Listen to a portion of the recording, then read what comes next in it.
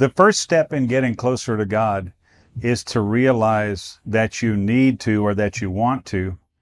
And the second step in getting closer to God is to realize that it's possible. I want to encourage you to check out my book, Getting Closer to God, Anthologies from the Forefront Trilogy, Book 2. I think this will really be helpful to you in your pursuit of the Lord and help you understand what I learned over the first 30 plus years of my life as a believer, as a minister, and as a missionary in a lot of the countries of the earth. Check it out. Anthologies from the Forefront, Book 2, Getting Closer to God. It's on Amazon. Welcome to Foundational Missions Leadership Moment. Join your host, Scott McClelland of FX Mission, as he deep dives into the lives of leaders to glean secrets that will propel today's leaders to new heights. Here's Scott. Hi, Scott McClelland here with your FX Missions Leadership Moment. We're in the middle of our Profiles in Leadership series. We appreciate you joining us. If you don't mind, rate us or recommend us. Give us some feedback on iTunes, Stitcher, Google Podcasts, or wherever you get your content. And again, thanks so much for being a part of the Leadership Moment from FX Missions. We're excited today to profile someone with a guest that hasn't been on before. And I'm not super familiar with the one we're profiling, so learning something new here. Welcome, Catherine Lagarde. Thank you so much. It's a pleasure to be here. How are you today? I'm doing very well. How are you doing? Oh, I'm in good shape for the shape I'm in. That's what my grandpa used to say. So no, we're doing fine. Thank you. So we've recently met, and that's been awesome. I have yet to meet in person, but looking forward to that as well. We have some common contexts that we work in. You're with Safari Mission, and you and your husband as well, who will also be joining us on the Leadership Moment. We're excited about that. So, yeah, tell us a little bit about where you're from, and also a little bit about your ministry. Sure. Yeah, I'm originally from Norway. I've came to the States when I was 21 and met my husband, and we've been doing mission work over in East Africa since 2006. So we're over there training leaders, helping people out of poverty, changing their mindset, teaching them how to become producers in society. And we have our own organization called SafariMission.org. Okay, SafariMission.org, East Africa. Of course, we've been kind of doing some stuff in East Africa since 2008, so we've been there a little while as well. I'm sure we know some of the same people, and hopefully we can catch up over there in context at some point. Thank you so much for joining us on the Leadership Moment, and we're going to have you also and your husband on our other podcast, From the Forefront, to really give us a deep dive about your ministry and background and what you guys are up to and where you're headed. So we're looking forward to that as well. We'll get some notices out when we're getting ready to publish on that. So it might be a little while yet, but yeah, thanks again for being here. Oh, thank you. So today we're talking about, I'm going to do a terrible job on my pronunciation because this is a Norwegian name. Hans Nielsen. That's all I got. Hauge. Hauge. Oh, thank you. Yeah, I'm terrible when it comes to pronouncing things that, even if it looks like it sounds, but I'm putting this English filter on it. I've got a sound blend going on over here, and it doesn't do well. Okay, so tell us what, on this profile, Hans, I'm going to say Hans, I can do that part. That's fine, yeah. Yeah. Tell us about Hans, how you came to be aware of Hans, what period of time? I'm guessing Hans is already gone. Yes, yeah, he lived 200 years ago, actually, and he was a very influential person in Norwegian history, although not really being taught a lot. I learned about him in school growing up. That was my initial, when I first heard about him in elementary school. Mm-hmm. He just was a spiritual leader at the time that went against the clergy and also a lot of entrepreneurship, and really a lot of people attribute him from, and his followers, from getting Norway out of poverty into one of the richest country in Europe today. Really? So it's quite interesting. Yeah. Nice. Yeah. Yeah. So he kind of had a countercultural flow, though, like in terms of his approach to what he was doing and what was going on there was different from the context around him, it sounds like. Absolutely. He was, at the time, only the priests in the Norwegian church was allowed to hold and conduct services, and they were very strict about it. And he was a farmer's boy, grew up on a farm, and he was out in the farm one day in the fields. And I remember this from a textbook in school, but he just had an encounter with God when he was out in the field, and really felt a calling from God to go and preach. And that's what he did. And he was thrown in prison for it multiple times. He spent a total of 9 years in prison during his 50-some years of life. So it was not popular among the clergy, but became very popular among the common people. Wow. So had a personal encounter with God in the field somewhere? In his farm, on his farm. Wow. Any idea how old he was at that time? 25 years old. 25. Wow. Yeah, and then he just, started preaching. He wrote a number of books. I read that he wrote actually 33 books and got his message out, just like the Christianity was for the common people, not just for the clergy. And he was really a pioneer in raising up preachers among the lay people, and just lay preachers. And his followers became preachers, but they were persecuted from the government because of this law that was in effect that they were not allowed to preach. But they still did it. They were persecuted for it. But, at the end, they were able to overthrow that law, and we got religious freedom. And as a result, a lot of political parties were started, organizations were started. And I actually read about it today that Norway is today the country with the highest number of organizations per population for the population we are. So they contribute that to his work 200 years ago. Wow. Yeah. Well, that was a really revolutionary period of time. Obviously the Renaissance, Enlightenment. There was a lot going on during that general part of history.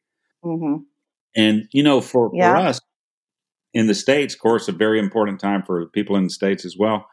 One thing that I think we have trouble understanding, or we don't have a grid for really, is like an official church, a state church kind of thing. We don't really, when we say separation of church and state in the U.S., that's very, very common for people to say that. But we really don't know what we're saying in the way that other people in other parts of the world know. Exactly. It's true. Yeah. So I'm interpreting a little bit what you're saying based on some of what I know. I think Hans was being persecuted by the state church, and the priests you're talking about, these are officials in a governmental and a spiritual capacity that were persecuting him. Am I right? Yeah, that's correct. We had a state church in Norway up until a few years ago when they actually officially split, and it wasn't as strict since his time as, you could have other lay minister and they weren't persecuted, but, you had government controlling the state church, and pretty much unless you're born into another denomination, you will be born into the state church, and they can control who is the priest and who does things like that. And so it was even worse back in his time, because it was a law that you had to be an ordained priest with that church to be a minister. You were not even allowed to be a minister, even in a house church. There were full persecution for that back then. And so that's what he pioneered. It's like he paved the way for other ministers to come and minister the word of God and religious freedom, really. And not just that, but he really had a strong emphasis on entrepreneurship.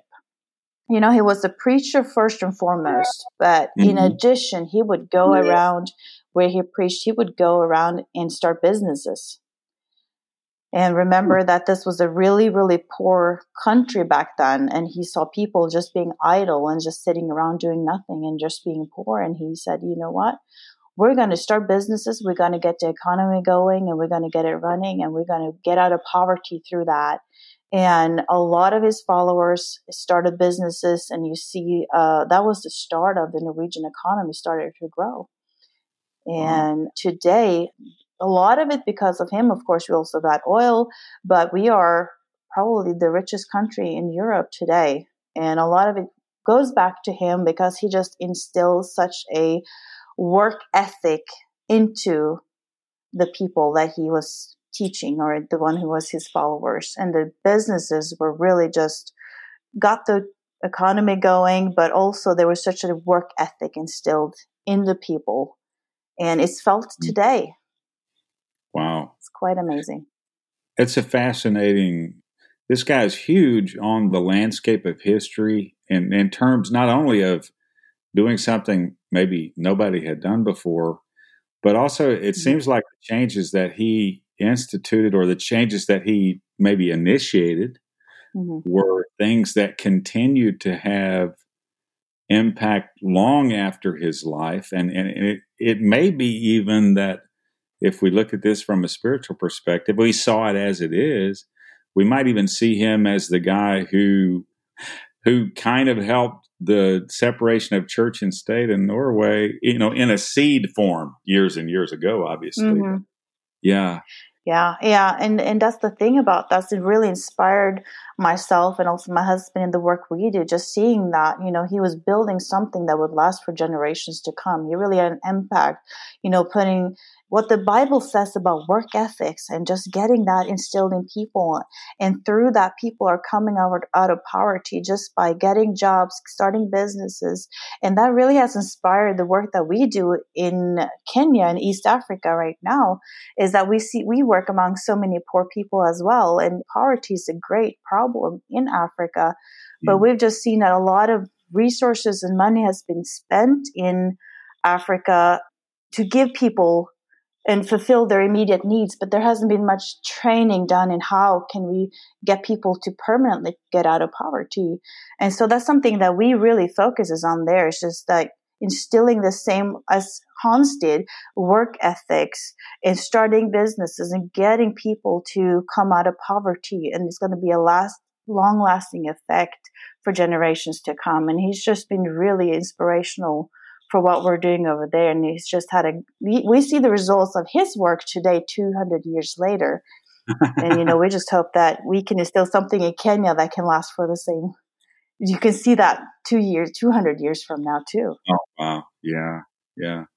Well, I can personally relate to what you're saying in a fairly, considerable way. My work in East Africa it's given me some exposure. I mean, I wouldn't consider myself a specialist or, someone that's an expert on the context. But the thing I think that impacted me the most when I went to East Africa for the first time, I think I've been 5 times or 6, every few years I've went back since I started, was the poverty of vision. Like you've heard the books When Helping Hurts, or, the ideas that some of the efforts that we take as Westerners to improve things for people is actually, hurting them. Yeah, you're absolutely correct. I'm familiar with this. I've read some on it, but I remember one particular occurrence of this. We were going, my first time there, I had a team. We're in rural East Africa, 8.5 hours or so by bus from Nairobi, almost in Tanzania. We're driving down the road, with the team and then with our guide and local pastor who was helping us. Someone yelled something from the side of the road in the, the dialect, in the mother tongue of their tribe. Later, I asked the pastor, what did that guy say yelling from the side of the road? He said, the guy said, give me something. And I think a lot of what we've done from the West in terms of relief and trying to, help people sustain their minimum needs is creating actually dependency. That was alarmed by that comment. He didn't know us. It is alarming. Yeah, we've seen that. That's one of the things that we work on is just reversing the dependency syndrome that has been created in Africa. It's been created by good intentions, but it's not producing what we want it to produce. And I just feel like Hans has been such an inspiration to my husband and I in seeing how it's possible to get a whole country out of poverty. It's not a quick fix. It's not something that happens overnight, but you're starting to build something that really works. It really works. You go to Norway today and there is no poor person as we used to see it, in certain parts of America or even in Kenya or East Africa. It's just such a high standard of living, but it didn't come overnight. And a lot of people are not even aware that this person did something so influential and people are benefiting even today. Mm. And that's really been a huge inspiration for us in the work that we do. Absolutely. I think it's an interesting and somewhat unique combination of a figure from history. I don't want to say the guy was a radical. Maybe he was. I don't know too much about him, just what you've told me. But there was something of a real encounter with God that caused him to obey the gospel. Thank you for joining Scott with today's Leadership Moment. We hope you've apprehended an inspirational nugget or two that, when activated in your own life, will be imparted into those you lead. You may contact Scott at scott@fxmissions.com. Visit fxmissions.com to learn more about how you can grow your own leadership and engage in missions. Until next time, good day, everyone.